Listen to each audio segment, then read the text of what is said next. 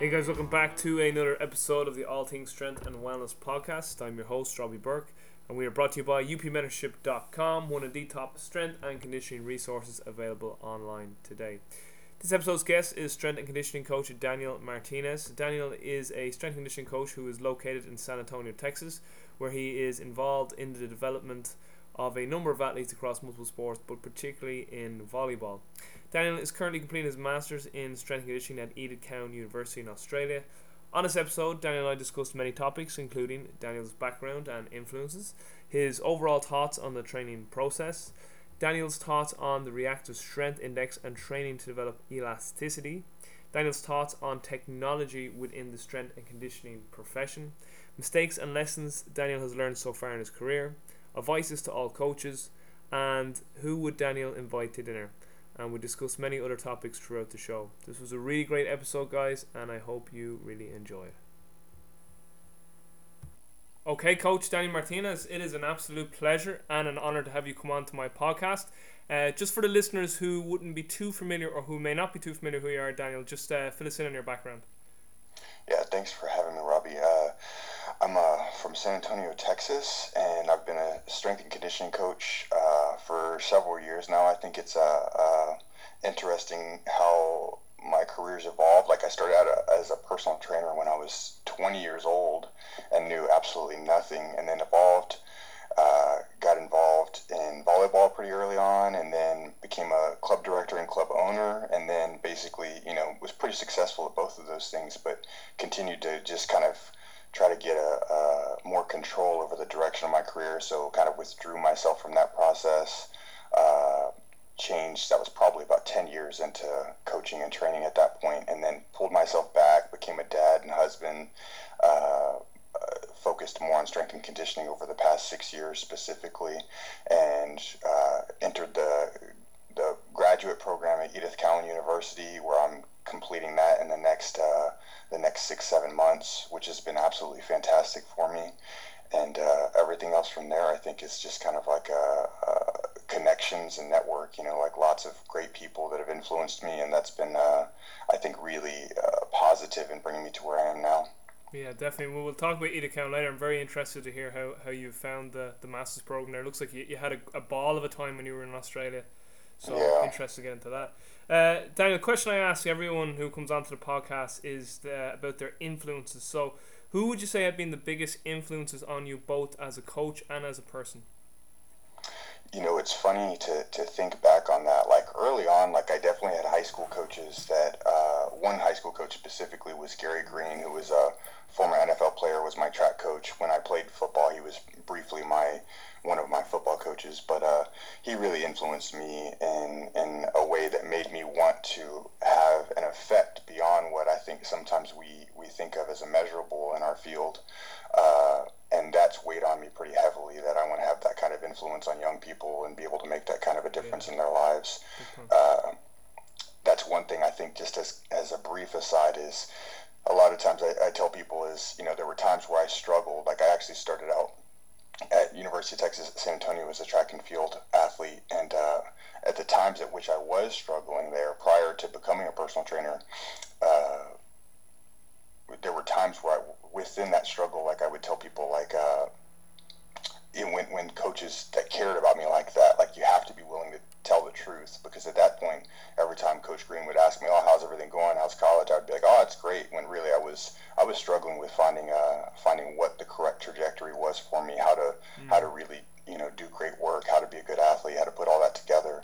And it's kind of taken shape from there. But that was definitely something that, when people ask you how you're doing, be honest and allow the people that care about you to help you. What about from a more of a personal level? I know he was the personal level too, but anyone else from a coaching or even more sort of outside of coaching level? Or yeah, no, I think on a coaching level, well, pretty early on, I would say, and this is funny too, is like with the kind of the internet age, like Coach Michael Boyle was like actually really huge early on, and it's funny because as you track things back like that, like for myself and people like Joe Bonnier, who I know has a very similar story about reading like a Mark Verstegen article about athletes' performance in Sports Illustrated, and it's so funny because I think there's got to be a lot of people who were influenced in that, like right when you're just like yearning for information like that, there was very little available, and really there was very little to the private industry at that point, in terms of what we could all kind of, get a look into. And then I pretty much emailed Coach Boyle and created a relationship early on, primarily because he emailed me back immediately. And so for people like myself that became a part of his community, that was a really powerful shift for myself and others. And he's continued to be influential, like at every step, really. Whenever I communicate with him, if I need help with something, I call Coach Boyle up or email him, and he's continued to influence me in that way. Yeah, yeah. Well, obviously, I'm biased as well because I've obviously worked at NBSC and interned, and I'm good friends with Mike. So he's obviously been a big influence on me as well in terms of mentoring.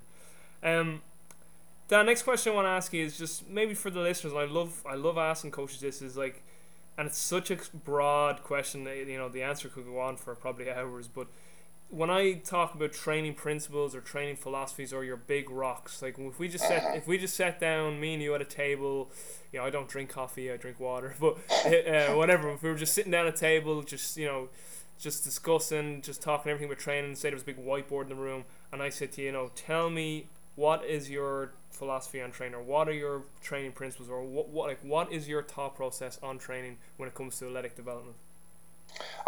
I think it's the interaction between process and outcome. Like, how do you figure out who the person that you're dealing with, like what they really need, who they are. Like, that comes back to something that Matt Jordan says a lot in terms of measuring what matters, is you have to start out with knowing who that person is to really understand how to effectively influence them, to find out how to get their best effort. And a lot of that involves, emotional intelligence and other things that you've got to be able to get really dialed in on. Otherwise, you don't really know what their best effort really is, especially when you're working with athletes in a lot of my population, which is, high school, club level athletes, and even collegiately to a certain extent. The NCAA program that I work with right now is a D3, and as an extension of that, like, it's very academically focused. So for a lot of kids, they have very short training histories, and if you can't make a connection quickly that lets them know that, you care, then figuring out how to get them to push themselves in that way, in that environment, is that's probably the challenge.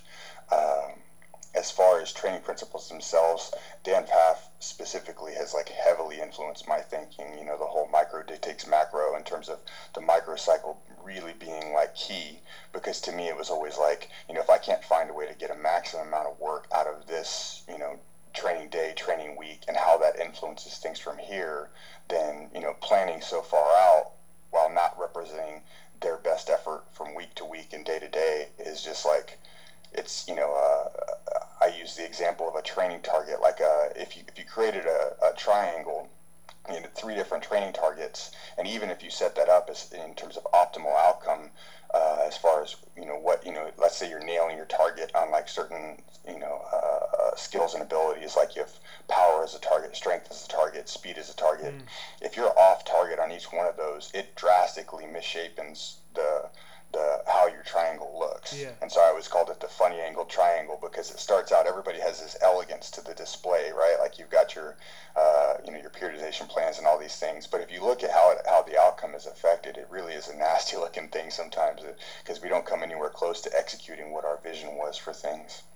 Yeah, it's I've been conversing a lot lately with John Kiley. I don't know if you've seen any of his work. Oh yeah, Kiley's.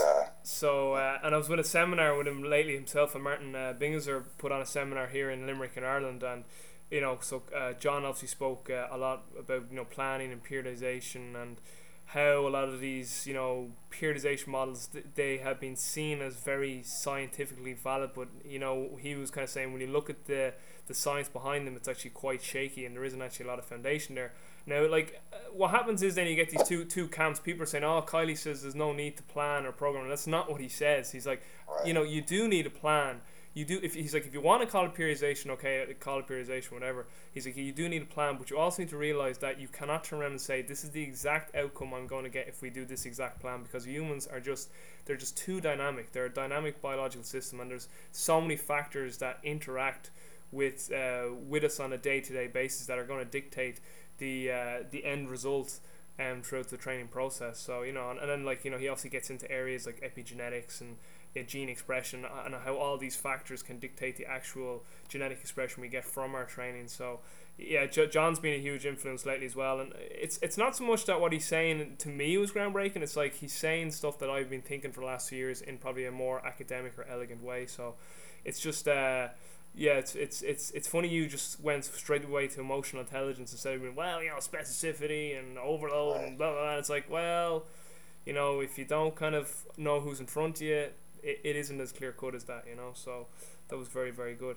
Yeah, I think extending on that, there's the Dave Snowden stuff is that we talked about briefly before we jumped on this is definitely get into that. You know, the Cynefin framework, I think, is something that really ties into this. There's also an author named Clayton Christensen who he discusses, you know, deliberate versus emergent strategies. And, you know, emergence is essentially what you're not planning for. It's something that kind of evolves like from your landscape, where with deliberate strategy is something. So for me, like I always say, like, you know, strength is something that definitely allows you to be very deliberate, and it's, you know, most of us would say is fairly easy to achieve, because even with slow adapters and slow you know, whatever you call them, slow gainers, like people who are slow to adapt in that sense, they're still going to adapt. I mean, there's like, I've never seen anyone not get stronger, especially in the early stages. But with other abilities and how you integrate other biomotor abilities in development, like, to me, it all points to timelines in terms of, like, if you don't have an accurate view of what someone's timeline is for their development, then you're really just scratching the surface of what you're going to be able to do.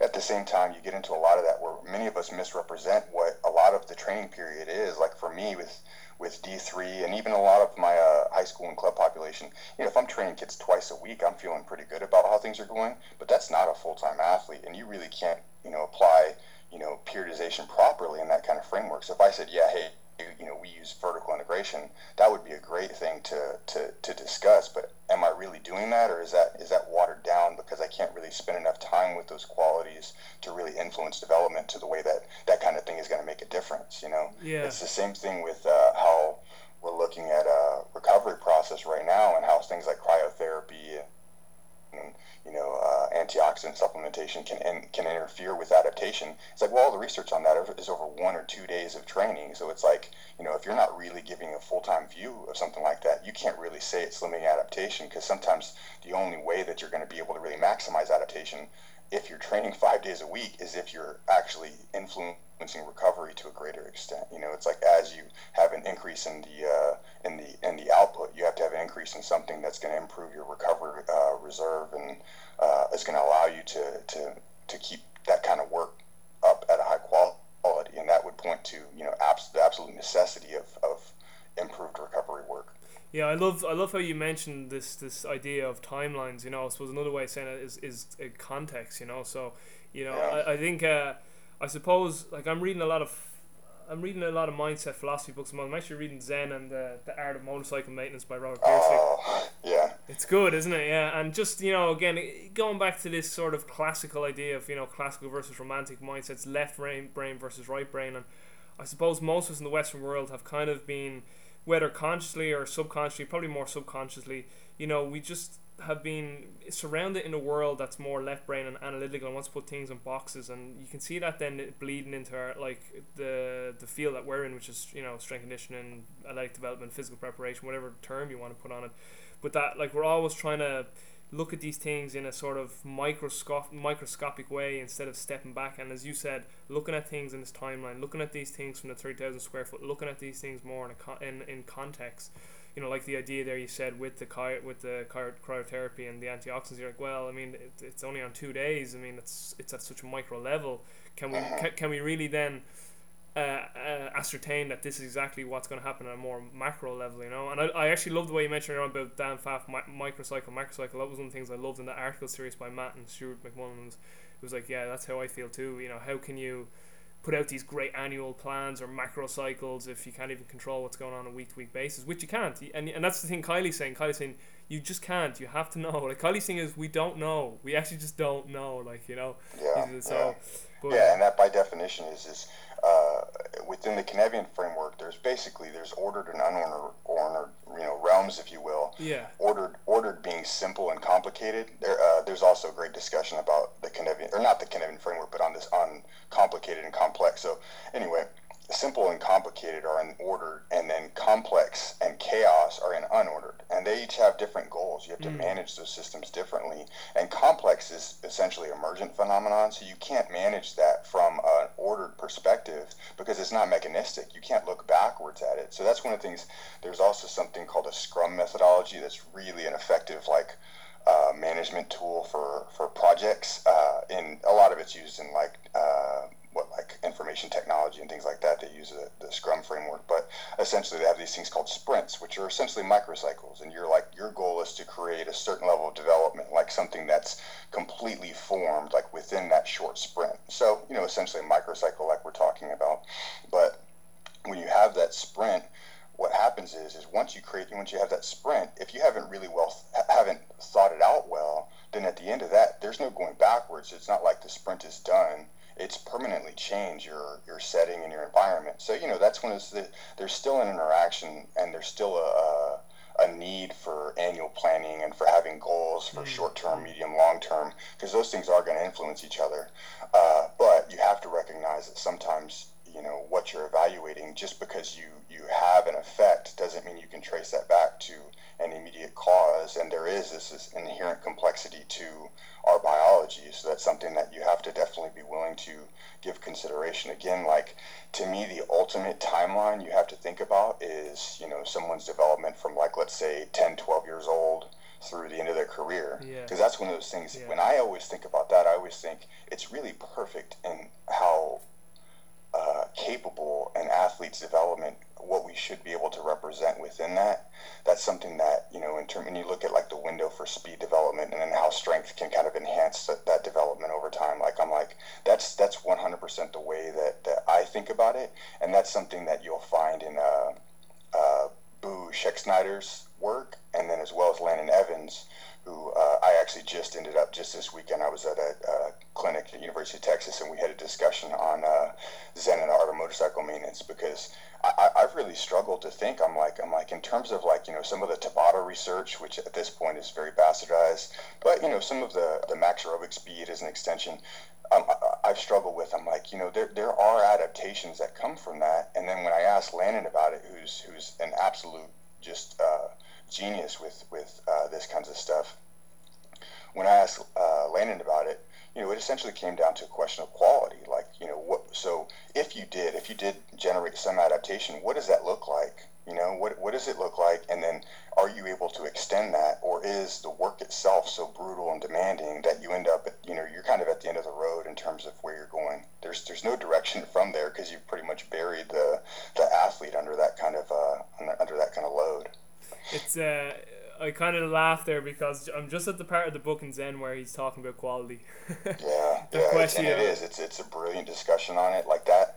There's another book called The Happiness Hypothesis, where they have a discussion on rational versus emotional, and that to me is when you talk about gut feelings and the interaction of like our the psychoneuroimmunological framework, like how all of those things are connected and how they interact, whether you're talking about injury and return to play, or whether you're talking about maximizing adaptation. It's like when someone says they have a gut feeling, like that's deeply entrenched in our biology, and that's definitely something that we want to give consideration. The rider and elephant analogy, I've always kind of used this parallel to being like the romantic and rational framework from Robert Pirsig, where the rider is essentially the rational part of our minds, and then the emotional is the elephant. So it's like if you don't contain the elephant, then that side is really going to it can take you completely off course. So the goal is to understand that, to really take advantage of what we're able to develop best from that. The rider is essentially still always going to do best with the power of the elephant, but that's something that, if the elephant decides to go off course, and that's not something you can control, and that's again is points to the complexity of our biology. Sometimes we have less control than we think. Absolutely. So Dan, you're currently finishing up your masters, they said, in Eda Cowan. Can you maybe discuss what made you want to do it is a masters you're doing, yes? It is a master's. Yeah, so yes, can you maybe discuss what drove you to do a master's, why Eda Cowan, and maybe your experience up to date? Yeah, I think Dr. Dan Baker really popped into everybody's into a worldview recently. A lot of his work, for whatever reason, I don't really know what happened there. Obviously, he's been doing great work since since forever. I think since the late '80s, early '90s, since he's been with the Brisbane Broncos. But I jumped on a Skype call with him, actually, a consultation with him, I guess a little bit over a year, maybe a year and a half ago. It was probably 2 years actually at this point. What I had done this squat every day case study that was just ridiculous, and in going through that, I had some interesting velocity-based data, and he'd popped in my mind as someone who I thought, okay, here's an Australian guy who's done world-class work for years, and I was interested in picking his brain on some things that had always puzzled me in terms of relationships between peak velocity and average velocity. So I jumped on a Skype call and mentioned that I'd been interested in the ECU program, and he was really encouraging in that. And in consideration of that, but also of Nick Winkelman having completed the program previously, and then those things did weigh heavily on my mind. That I did know that Australia had definitely represented excellence in sports science for a long time, and it was something that I was interested in capturing. What was special about that environment and their education there, and ECU's definitely been a positive step in that regard. You consider the faculty in place there, including Dr. Jeremy Shepard, Dr. Rob Newton being really the head of the exercise science, Doc Greg Hoff, who's also president of the National Strength and Conditioning Association and has roots directly to Dr. Mike Stone. You have Dr. Sophia Nymphius, who's been absolutely outstanding in like every way as someone who I'm able to have some dialogue with, and someone who's just world class. And then when you mentioned me having a great time over there, having the chance to see people like Jason Weber, who's Old Bull Fitness is how a lot of people would recognize Jason, and then Dr. Mike Newton, Dr. Chris Abbas, who did a presentation for us on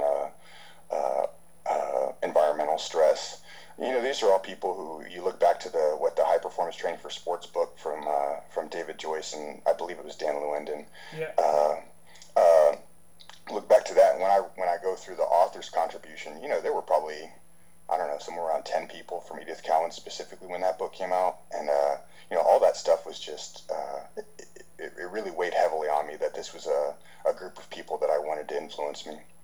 Yeah, because I'm currently, going to decide to do a master's now. I had St. Mary's in London considered, but the more I'm kind of weighing it up, I've looked at Eda Cowan too, and I know a lot of people have gone there, and I've only ever heard positive things of Eda Cowan, and then it's, the faculty there is just amazing. I'm actually interviewing Dr. Haff on Friday morning as well, so great. I'm really looking forward to that. So can you maybe discuss your research in your master's, Dan, and also what kind of currently is on your mind in terms of some questions that you'd like answered, or I suppose going back to Kylie, we just will never know really any answers, but what are certain areas that you would like to see if you could shine more of a light on, if you can follow that question?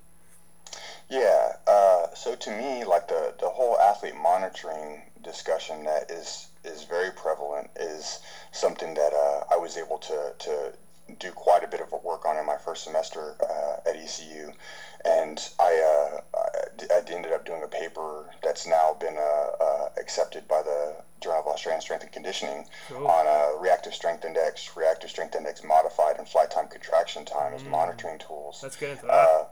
Yeah, and it was really great because to me those are complementary tools that a lot of people don't give consideration for in terms of like jumping as a quality, but how jumping itself can vary depending on the speed, the ground contact time, really the intent overall.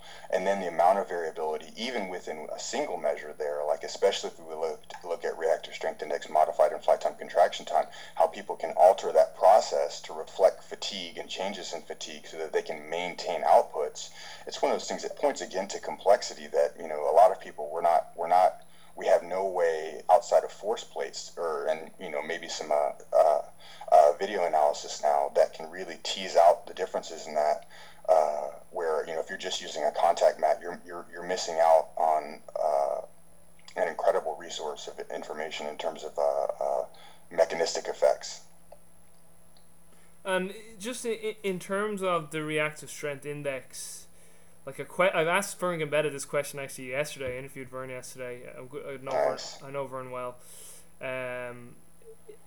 So with the reactive strength index, Dan, right? So this is just anytime I've looked it up as a objective testing criteria for elastic reactive strength. Now I know it's also used for monitoring, but in terms of just like getting some sort of data or information on someone's elastic reactive strength capabilities, they always come back with this, 250 milliseconds and under is a fast stress shortening cycle. And then, but that's kind of all it's left at. It's never like, well, the box is this height, and then it never seems to take into consideration the athlete's body weight, because surely, basic physics, a heavier individual is going to need more time to summate more force into the ground than somebody who's of a lighter weight. Now, again, depending on their obviously elastic reactive strength and their genetics and the serious and parallel elastic components of their tissues and whatnot that Franz Bosch talks about and whatnot.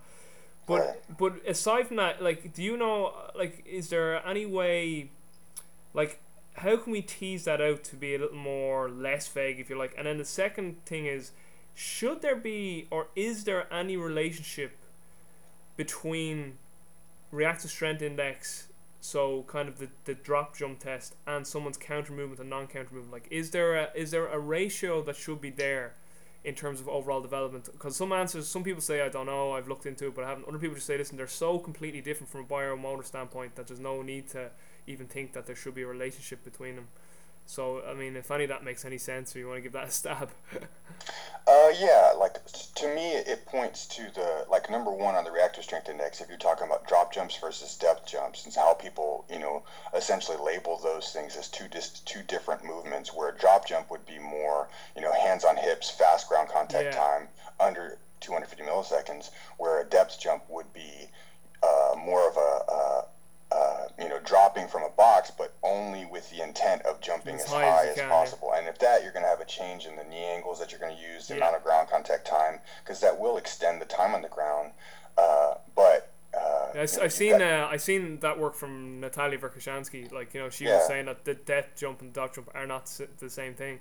But I suppose my question with that is so the 250 milliseconds. But like, have you seen anything where they're like, well, it's from from this box height, or it's and then there's nothing relative to body weight. Now, in fairness, Rob Panriello made a good point. Rob Panriello said that what he does is he gets a certain box height and he makes sure that the athlete stays at 250 milliseconds or less, and he'll keep up in the box height until they can't maintain that ground contact anymore. So he says that takes away the relative weight issue, because he's like, the heavier guys, their baseline will be at a lower box height, the lighter guys will have a higher box height, and he says that's their retest, like that's their baseline. He's like, I don't have normative data on it, but he's like, that's how he gets an objective baseline to retest against. So that's kind of what I suppose with that. Yeah, I think because you'll have when you have people looking for a certain outcome, that's always going to influence things. So that definitely is a good criteria, is in terms of like standardizing some of your information in the beginning from the get-go. So yeah, I can see that. You have the stretch load tolerance testing, which follows a similar process, where you're essentially you're going to do a reactive strength index test, but you do progressive jump heights until somebody's until their reactive strength index actually jumps down, which some of that could involve, if they have an increase in ground contact time, then you're losing the mechanism that you're looking for, that you're looking to adapt. So if that's happening, then it's one of those things like you've lost sight of what's important about that specific skill, because even if you're jumping from 60 centimeters, if your ground contact time extends, and you're really developing a different quality. And again, I think everybody's pretty well versed in specificity in that regard, in terms of if you need rapid ground contact times combined with the maximal jump height, then you can't lose either one. Yeah, big time. And then, sorry, I cut you off there. Have you thought of or seen anything in terms of, this idea of like when you're jump profiling someone from a non-counter movement, which is apparently supposed to look at start and acceleration strength, and then counter movement looks at more explosive, and then reactive strength looks more elastic reactive. Now, first of all, I suppose that's very left brain analytical, putting things in boxes again, which we kind of spoke about, is kind of a flawed way to look at things sometimes. But is there anyone out there who's looking for like a relationship between these? Like, should your reactive strength index be a certain percentage in terms of output in comparison to, let's say, your counter or non-counter movement jumps? Have you seen anything along those lines? Like I know with Kelly Baguette, he's like, you'll get guys who are more genetically wired to be more contractile, absolute strength guys. So they're better at the non-counter or counter movement where they have time to, enough time to accumulate the force to jump high. But then when you bring them to a drop jump where they can only spend such a short time on the ground, their force output really drops off. And he's like, you get the other guys who are very elastic and reactive. They're great with reaction index, but they're not great then from a contractile standpoint when it comes to like a non-counter or counter. And he basically just says you need to train what they're weak at. Now that's in his ebook, and it's not greatly referenced, right? That's just more of an idea. But have you thought about any of that stuff before, seen anything or heard anything about it, or what are your thoughts? It's a great question. It's something that to me in a sport that I've spent a lot of time with, as I mentioned, is volleyball. Rather than chasing one style in volleyball, it makes more sense to understand you want to create adaptability and variability within a range, which points to developing both of those qualities. And so some of that is you have to give consideration to timeline, because that's kind of a generic answer. It's like, well, you want to look at what somebody's not good at, and it's like, well, if your timeline is constrained, which is one of the primary ways it's going to limit adaptation, then you have to figure out, okay, what's most important here, and there's a difference between what's important and what you feel is urgent. And you always have to do important things first. That's definitely like a guiding principle, because some of those things, again, you may not be able to tease out mechanistically in terms of like how it's going to influence everything, but it will definitely affect everything that happens underneath of that umbrella. That's where sometimes strength as a dominant quality is able to have that influence, and why people are always like, well, no, strength really does matter. You do want to move your curve up and to the right, but because it does influence things from that perspective. So I would say more long-term, like strength influencing factors like that, but then you always have those complementary measures that you have to adapt as well. So as you bring that up, again, if you have people who become more contractile dominant, you also have to be careful to allow for time to bring rate of force development, accelerator strength, explosive strength to bring that up as well, because it's not something that just happens. There are people who, for perfectly good reasons, will adapt movement to reflect that change in a single quality, and that doesn't necessarily always integrate fully. Yeah, big time. Dan, a question I really want to get your take on too is, obviously the last 3, 5, even 10 years, but particularly I suppose the last 3 to 5 years, technology has boomed and sports science has boomed within the strength and conditioning profession. What are your current thoughts on technology? What are some of the the flaws you see with it? What are some of the benefits, and where do you see it going in the future?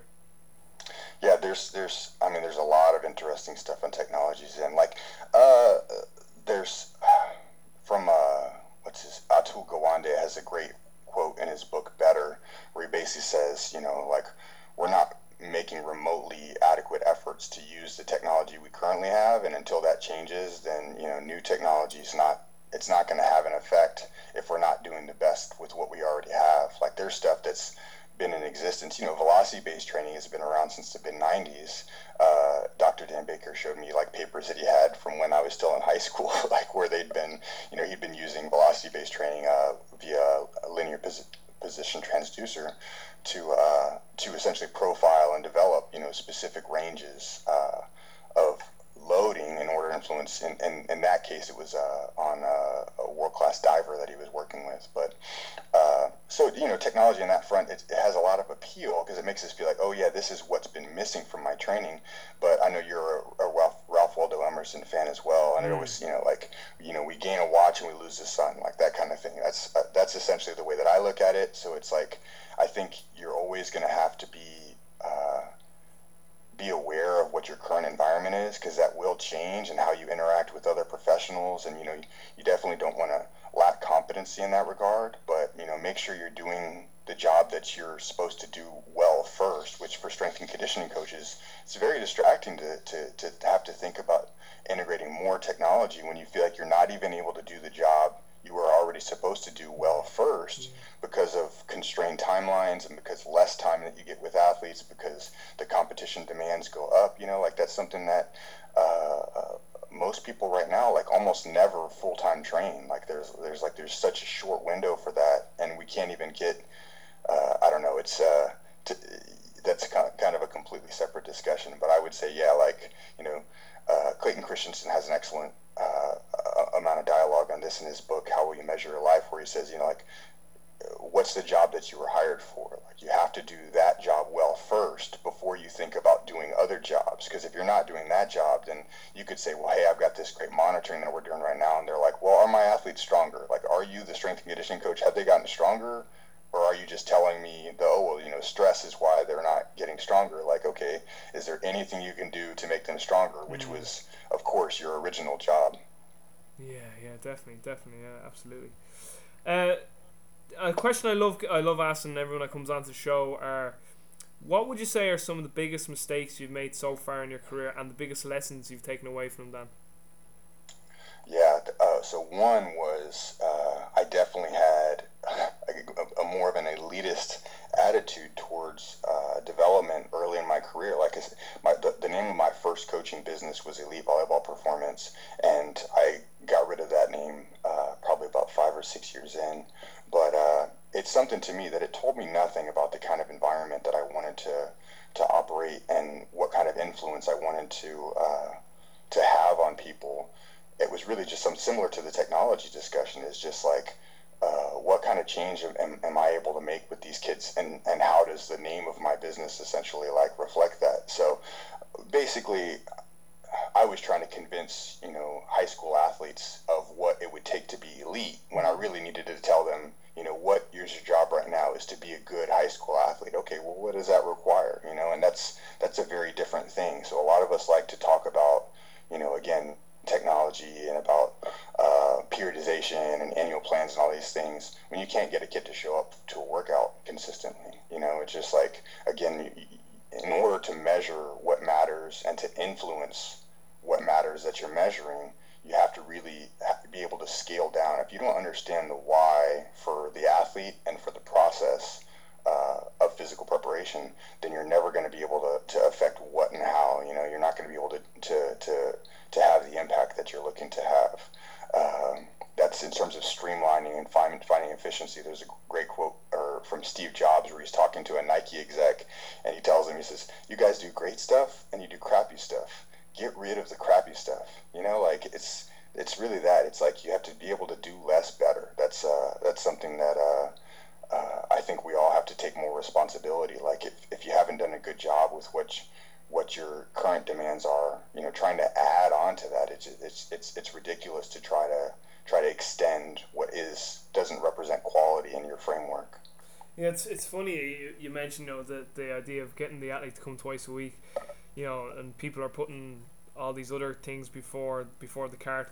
Because if you look at any of the top guys around, like, so just Eric Helms comes to mind, like, with his pyramids. Like, he has his priority pyramid for training and his priority pyramid for nutrition, and at the very bottom, where it kind of encircles the whole pyramid, he's just like, adherence. He's just like, I could talk all about, so like with his training one, he's like, you got volume and intensity and overload, and you have all these certain variables in this hierarchical structure. But he's like, if the athlete isn't adhering to any of this, or isn't showing up when they're meant to show up, I mean, again, it goes back to this idea of emotional intelligence and where this person's at. So yeah, definitely, I think a lot of us probably listen, I know myself, have been guilty of that too. Again, kind of going back to that, we've been we're in more of a culture. There's actually a very famous author, I don't know if you ever read any of his stuff, called Joseph Shilton Pearce. He's one of my favorite authors, and he talks about this concept of enculturation, and the fact that we're kind of taken from that more right brain, sort of emotional, animal sort of mindset of when we're kids to being acculturated by the world and the environment and being more left brain. And I think, we're starting to realize, we need a little more of this emotional intelligence again to fully get our athletes to where we want them to be. Yeah, that's a great point. There's a lot of times in culture, you're essentially there's a co-evolution that occurs where culture can influence biology Oh yeah. within two generations. It almost completely changes our biology. So I'm curious to see how things continue to evolve, because I know that there's certainly been, for most of us, what represents degradation. Like the idea that I myself meditate using my iPhone is just like, it seems like the biggest contradiction to me. But What an that's what it is. what an oxymoron. I think people that are able to help us the most, like for instance, when I was in Perth for the practicum for ECU, one of the best experiences I had was being able to go in the environment at Western Australia Institute of Sport and at the Western Force Super Rugby program there. And in pretty much every environment, I always, similar to what you're saying in terms of, asking me about mistakes I made and whatnot, I always, when I'm meeting with people, a lot of times I'll ask them this question. I'll bring up a story from the talent code, from the end of the talent code, where there's an American car exec who goes to work for Toyota, and he goes and he's really excited about talking about the great stuff that they've been doing and all this these fantastic projects his team's working on and how great they're doing. And the CEO stops him and says, this is all great, but if you could bring your problems to these meetings, we could all get better together. And in most environments, that's how I bring things up. I'm saying, so what are your problems in this environment? And a lot of times that makes people be more honest in representing, what they're actually doing and what they're not able to do currently. And I did the same thing at WACE in Perth and at the Western Force. And Charlie Higgins there he's the lead athletic development coach for the Western Force. And he was the only person, I never even got the chance to ask the question, because he immediately started talking to us about the problems they have. I mean, they're the most traveled professional sports team, I believe, in the world, because Perth is just so isolated, especially in consideration of their international travel.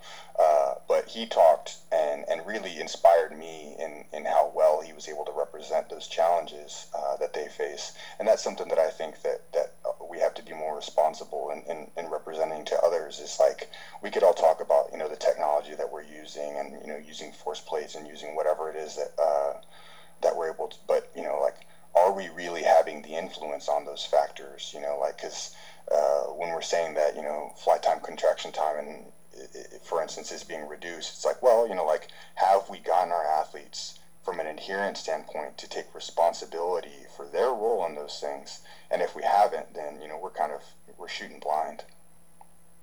Great stuff. Dan, you from what I've seen, and you can correct me on this if I'm wrong, but you seem to be a big proponent of Olympic lifting and the Olympic lifts. Can you maybe speak to how your love of Olympic lifting came about, and how you implement that with your athletes, and is it something that you would always implement, or again, does it go back to timeline with certain athletes, and maybe just touch on that?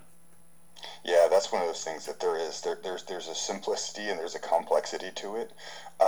In that, to me, it's always silly, because I always think Olympic lifting really does tie well into most athletic development processes. And for instance, if you use an FMS framework, I'm like, all of the things from a corrective standpoint that you're looking to develop line up really well with being able to integrate weightlifting practice. Because it's like one of those things, it's like, if you haven't cleared shoulder mobility, and people are like, oh, people are not flexible enough in the shoulders, and I'm like, but at the same time, like, you screen them and you're working on improving that, and then ideally you did improve that over whatever your timeline was. So now you should be able to integrate is the shoulder mobility still an issue, or is that an excuse? Like, in my mind, I think that people don't represent that honestly all the time. It's like, when you consider what this, like the overhead squat, for instance, that was like my short-minded view overall, was like, yeah, it's like a snatch position. Like, okay, so like, if you can clear an overhead squat, then you can snatch properly, right? Obviously it's not that simple, because there's the relationship with mobility and stability, motor control, if you will, and that I think is something that, given an appropriate timeline, Olympic weightlifting does line up really well in terms of transfer and integration of strength and speed. in such a way that it economizes the process at times. Like, so for me, I always tell people, like, in terms of max strength, like, there are periods where I think max strength should absolutely be a premium for us, but there's a lot of times where maintaining that over long competitive periods requires something like Olympic weightlifting. Like, you can manage and maintain a high amount of maximal strength with power loads, traditional like 80% range kind of loads. You can maintain a high percentage of maximum strength while doing very little of it while training at such intensities. So I think that that's something that's critical to keep in mind, especially if you consider with my population with volleyball athletes and trying to minimize jump training loads. You talk about compromise in terms of loading ranges. Like I like jump squats as well, like trap bar squat jumps, things like that. But Olympic weightlifting, in terms of intent, I think it's really hard to do it properly and not have it aligned with your goals for the rest of your program. Like I said, in terms of the interaction of efficiency and effectiveness. Yeah, I think just the big thing is that it comes down to the coach too of the Olympic lift. If you have someone who's very competent, has good progressions in place, and understands its position in the whole context of the training program and the development of the athlete. I definitely think that, as you said, they tie in very well with overall athletic development abilities. I suppose it's just that people see those horror videos of the college football star shape, sort of. You see those, and it kind of throws people off. But again, it comes back again to the coach, the timeline with the athlete. But I definitely agree. And interestingly, you brought up the point that these more sort of velocity-based loads or these sub-maximal loads that are moved fast, can maintain these maximal strength outputs. It's very interesting because I suppose you've read triphasic training, no doubt. And when Cal Deese talked about that, even it was like 25 to 55% loads, and these hockey players he did for a number of weeks. And he's like, their maximal strength maintained, and in a few cases it actually increased, So it's funny. I've had this conversation with James Smith before, that we always like, strength is the foundation and strength is just important. And then you're kind of like, I've seen people who do very little strength work, like long jumpers and all this, and or gymnasts, and I bring them into the gym and their strength's off the table. So there's other mechanisms that that people just don't want to talk about because it's a nice little box to say, to get maximally strong, you have these percentages, and it's the foundation for strength and power. And it's like, I know people that don't do any strength work, and they're strong as shit when it comes to absolute strength, and they're obviously getting that through different avenues. So it's just interesting you brought up the way the maintenance of strength through these loads, So that was interesting. For me, that's like if you look at Prue Cormier's research, and unfortunately she left Edith Cowan. I believe she's at Australian Catholic now, but Prue Cormier has some fantastic work on general and specific adaptations and strength, where essentially beginners have a really general response to power training loads, and as you age and develop continually, then you have more of a velocity specific adaptation. So then you're looking at more specific ranges, because that's something that gets very confusing in the literature. If you look at it, even for me, I'm like, I don't concern myself too much with what the literature says so much as again, back to Robert Piercyk, looking for quality. Like you're looking for what does it actually look like. I have a friend named Aaron Davis in Austin, Texas, who he has the Moxy monitor so it measures muscle. Well, I believe it's infrared spectrometry. But him and Landon Evans are both using the Moxy device, and when he first wrote about using it and looking at the different adaptations and looking at the way that athletes responded from a muscle oxygen standpoint to body weight circuits and to tempo training, and how those were at times very divergent adaptations. At first, I was pretty overwhelmed with what he was able to get from the Moxy device, and then him and I had a conversation. I said, the more I thought about it, I was thinking to myself, from a quality perspective, what did that look like? Like, what did that tempo session look like? Because that was the one where he saw a really great response, and then on the body weight circuits, he saw I wouldn't say negative change, but I'd say it was not the kind of load aerobically that you would have liked for that type of workout. And I was like, well, the guy probably had some mobility restrictions, maybe some motor control issues, to where that work, maybe there's breath holding and a lot of postures that he should have been, so you've got to think about what that actually looked like. In Matt Jordan's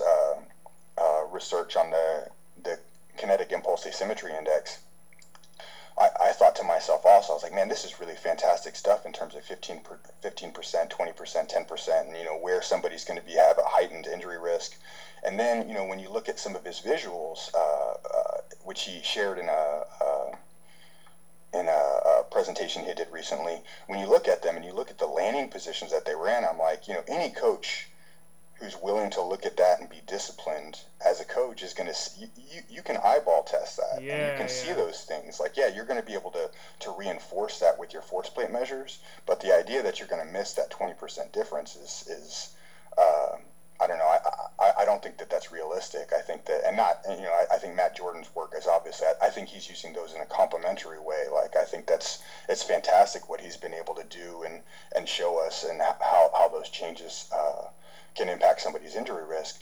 But at the same time, I'm like, if you're somebody who doesn't have those tools, you still have the ability to run a good program and have good process. You just have to be willing to be really rigid in what jumping's supposed to look like and what it's not supposed to look like, and what landing's supposed to look like and what it's not supposed to look like. Yeah, big time. Dan, just wrapping up here, just a few more questions. In terms of your top resources, and like this could be anything, could be books, DVDs, seminars, any online resource, website, and it doesn't obviously have to be just limited to physical preparation or the strength and conditioning profession. It could be anything. What would your top resources be to everyone listening? Gosh, I would almost say, like, from a networking standpoint, is something that I would lead with, because that's something that, in terms of pointing me in the direction that I'm on now, has been really critical. Central Virginia Sports Performance Seminar, like, I would say, if you can look, that's where you'll be able to find some of the lectures from Natalia Verkhoshansky, and then people who've influenced me more recently, Landon Evans, Eric Corum, who's now the director of sports science for the Houston Texans. He was previously at University of Kentucky as a high performance coach there. Underneath of him was Dr. Christopher Morris, who's now at University of Texas as their applied sports scientist. He had his dissertation at University of Kentucky was called fluid periodization, or that's what I'll refer to it as. But essentially, a lot of what we're talking about here. So fluid periodization is being like, how do you adjust in a more fluid way to the adaptation process? Anyway, CVASPS has been really heavily influential on me, and there's you'll be able to track down, I believe that Jay DeMeo is the person from Richmond University there. Yeah, I've had Jay on the podcast before. Yeah, Jay, I mean, like, in terms of, like, year after year putting out a great seminar and really, having great people. I met Joel Smith there, who that's something that, as another aside, like, I went out to see Joel on my way to Australia and got to watch him run training in the morning and water polo there. Like, I would say that, culturally, what they had going on at Cal, that was pound for pound as heavy and as good quality training as what I saw at Western Australia Institute of Sport. And in terms of from a culture perspective, I think that they were better. They were better at Cal. So that's one of those things. You have to be willing to, just because, I was in Australia watching a weight training session, it doesn't mean that it's inherently better. You just got to seek out, good people that you can learn from and be influenced by. And that could be at university level, at high school level, professional level. It's you just got to willing to be discriminating in that regard. It's funny you bring that up, because so often people always say to me, oh, you've been in America, you've worked at Boyles, you've traveled around and seen a lot of facilities, and you're like, the Americans are way ahead of us here in Ireland. And I'm always like, no, they're not. And like, everyone's like, what? And I'm like, there's coaches in Ireland who are every bit as good as any coach anywhere else in the world that I've ever met. It's just that in America, you've got more money in your universities, better infrastructures, better facilities. You have a way bigger genetic pool than we have here in Ireland. Like, I mean, you've got over 300 million people living in that country. We've got 4 million. It's funny, I kept saying it's the staff members at Boyles, like, based off some of their like testing criteria, like their jump profiles, they would be like almost our Olympians. and yet in America they're just average Joes. Like, your average Joes are Olympians. So it's just a bigger genetic pool. But in terms of like actual quality coaching and quality coaches, like they're every bit as good, and coaching's every bit as good as they are in Ireland. So, but because it's funny you say, you traveled to Australia, and yet one of the best you saw was a guy who's, Joel Smith, like, who's not too far away from you. I will say one thing. One of the best coaches I saw while I was in America last summer was Devin McConnell. Yeah, Devin. At Lowell Hockey. His culture there was just incredible. It was amazing. So Yeah, he does. and yeah, and that's it. It's to me that's like I always look at coaching as modeling. You know, like you're trying to model behavior, and you've got to find people that are doing a good job of that. That's something that Devin does a fantastic job. Nate Brokerson is a friend of mine. He's at NC State. Walter Norton is he has a facility in Boston as well. He used to be Yeah. associated with Coach Boyle. Charlie Weingroff, Patrick Ward, people like that, like are people that like they weigh heavily on me in how willing they are to have excellence and quality as their standard. Like there's a women's soccer coach at University of North Carolina named Anson Dorrance, and he's probably one of the best coaches in the world, like any sport, any criteria. And they have a sign in their locker room there that says excellence is the only agenda. And to me, that's always been a fantastic way of looking at things, because I always think we can have our biases and we can have our agendas as strength coaches, but if we use excellence as what constrains how we're able to do our job, then that's something that it's only going to lead us to a good place, and it'll allow us to compromise with other professionals as well, in terms of how we integrate our work with the sport coach and with sports medicine. If you're willing to hold excellence up, and I think that's one of the ways where endurance sports and where CrossFit, I think that's where they go astray. You always think like there's lots of CrossFit that I look at and I'm like, man, that's excellent, and then I look at other stuff and do the same thing with Olympic lifting. Yeah. And when you lose sight of that, I think that's where you're kind of missing the forest for the trees. That's something that I think is an important distinction. Yeah, definitely, big time. In terms of your top 3 to 5 books, what would you say? We would have to distinguish more like what the topic was most likely. Clayton Christensen's How Will You Measure Your Life, The Innovator's Dilemma are both fantastic. Robert Piercig's Zen and the Art of Motorcycle Maintenance. Those from more of a philosophy standpoint. The Happiness Hypothesis, as I mentioned before. From a training perspective, Dr. Stone's text, Principles of Practice of Resistance Training, very, very heavy, very dense resource. Man, there's a lot of good books out there. There you are, yeah. Have you seen this one lately? I was telling John Kiley about this one, the one from Duncan McDougall and Dibby Sale. I really like that. Yeah, that was our physiology text for Edith Cowan program. I really like that. I think it's a beautiful book. Yeah, it's I spent a lot of time with that book in last year. That was and it really is. It's a fantastic resource. Sometimes we can all get buried in the physiology and or mechanics, like the study of those things. But those things really are integral. Elon Musk has first principles. Is really like that's how Tesla and SpaceX has been successful. And in some ways, obviously, there's complexity to that. But that's one of the things that he talks about in terms of constructing and being able to create new things. When they go back to first principles, they found inefficiency in battery design, and that's allowed them to make a battery better and cheaper because they went back to first principles and tracked it back. So that points us back towards our roots in physiology and biomechanics for our field. Brilliant. So that's some great references there. A final thing, Dan, a new kind of question I'm asking everyone is, so we've booked a restaurant. There's yourself and there's 5 other spots. So there's 5 people you can bring to dinner. Who are the 5 people you bring to dinner, both dead or alive, if you had your choice? I'm going to be so biased here because I'm so positive about the people. Dan Paff, for one. Like I've only been fortunate to meet and spend some time with Dan in person, but just would always Dr. Jeremy Shepard, Dr. Sophia Nymphius, Dr. Dan Baker. How many people is that? Where am I at? Landon Evans. If we go over 5, it's okay. We'll make room. Yeah. Landon Evans, and I would say my immediate guys, Nate Brokerson, Patrick Ward, Charlie Weingroff, Walter Norton. Those guys, I would I don't know. Those are my guys, So your wife doesn't get a look in. No, not at this dinner. We'll have our own dinner. That'll be. I'm only joking. I'm only kidding with you. Yeah. That's everything I got for you today. Is there any parting words or anything we didn't touch on that you'd like to touch on? And also, where can people find out more about you or get in touch with you? Oh, currently, I wouldn't worry too much about me. I'm very definitely in that academic mindset. So, but I'm sorry. Go ahead again with the remainder of that. So just in terms of is the where can people find out more about you? And you're saying you're currently involved more so with the academia, but if there's anything we didn't touch on, is there anything you want to touch on?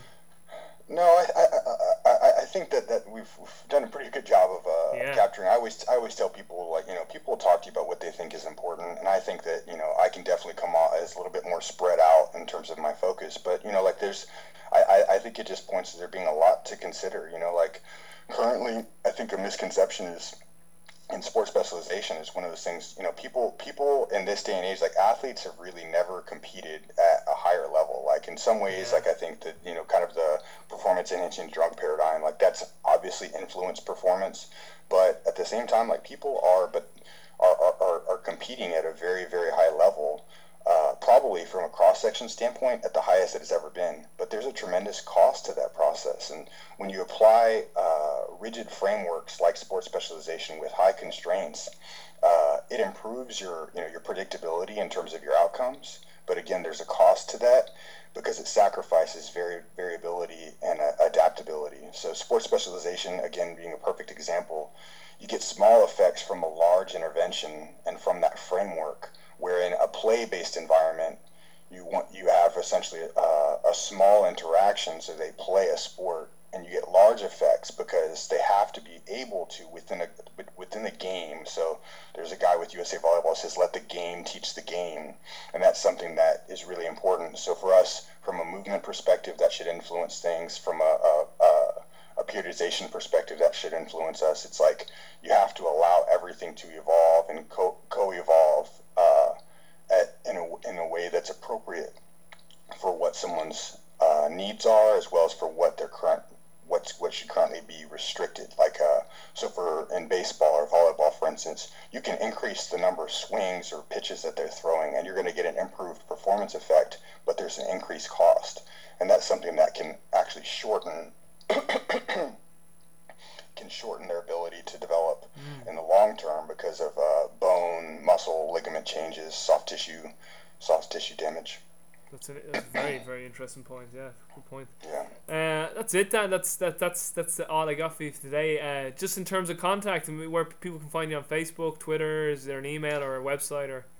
Yeah, Facebook and Twitter. I'd say Twitter primarily right now is Entheos Athletic is my Twitter handle. Outside of that, there's not really too many other routes of connecting with me. Great stuff, great stuff. Well, I'll make sure to put all that stuff in the show notes. So, guys, what a great episode with Daniel Martinez. As always, keep sharing the podcast around and keep showing your support. Try to do some reviews on iTunes. It really bumps us up in the ratings. And for now, guys, I'll talk to you soon. Take care and stay strong.